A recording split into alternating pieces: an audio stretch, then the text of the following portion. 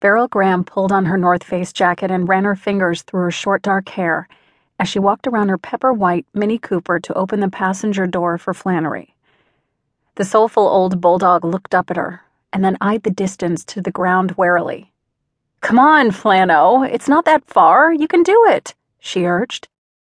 The stout, short-legged dog edged cautiously to the door and tentatively reached her paw out over the gaping precipice before shaking her sloppy jowls and backing away.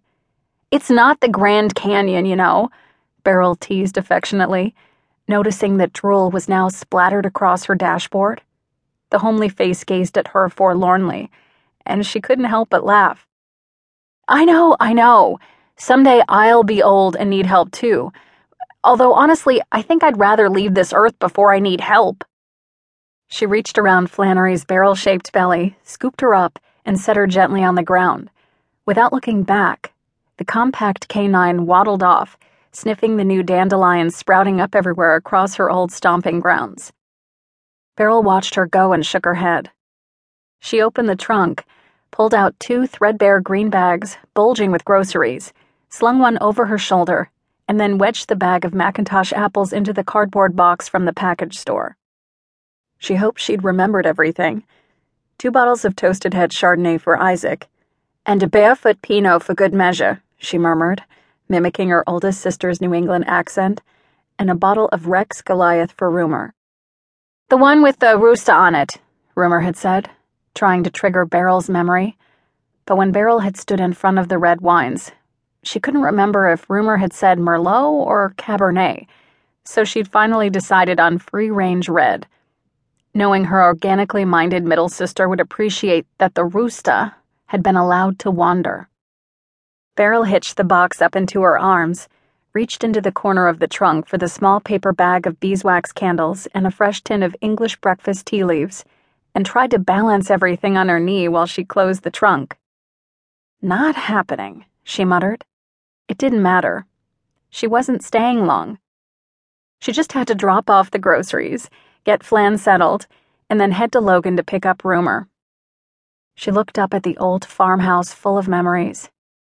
Its peeling white paint glowed in the melancholy light of late afternoon sun, and its windows reflected the bright flames that were streaking across the azure sky. It looked as if an artist had dipped his brush in orangey pink water and swept it across the scene, washing it in the translucent warm hues of day's end, and then splashed bright, fiery orange on the windows. Beryl could almost hear her mom's soft, unassuming voice quoting one of her favorite writers. "The setting sun is reflected from the windows of the almshouse as brightly as from the rich man's abode."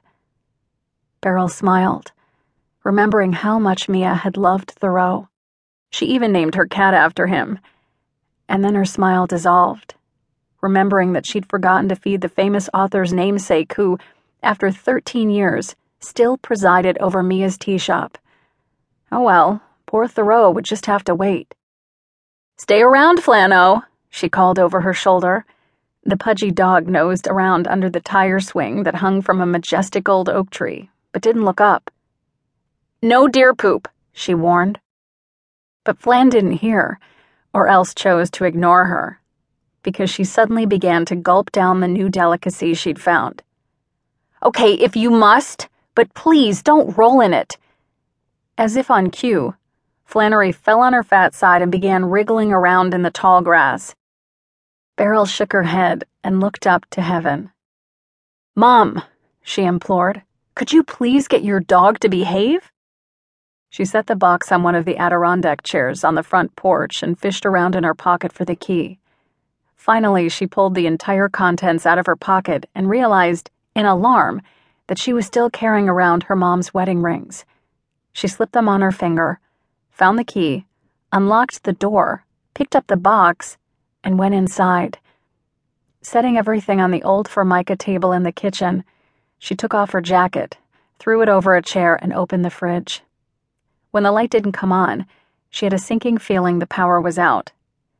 Then she remembered that she'd unplugged it after she'd helped her mom move into the nursing home.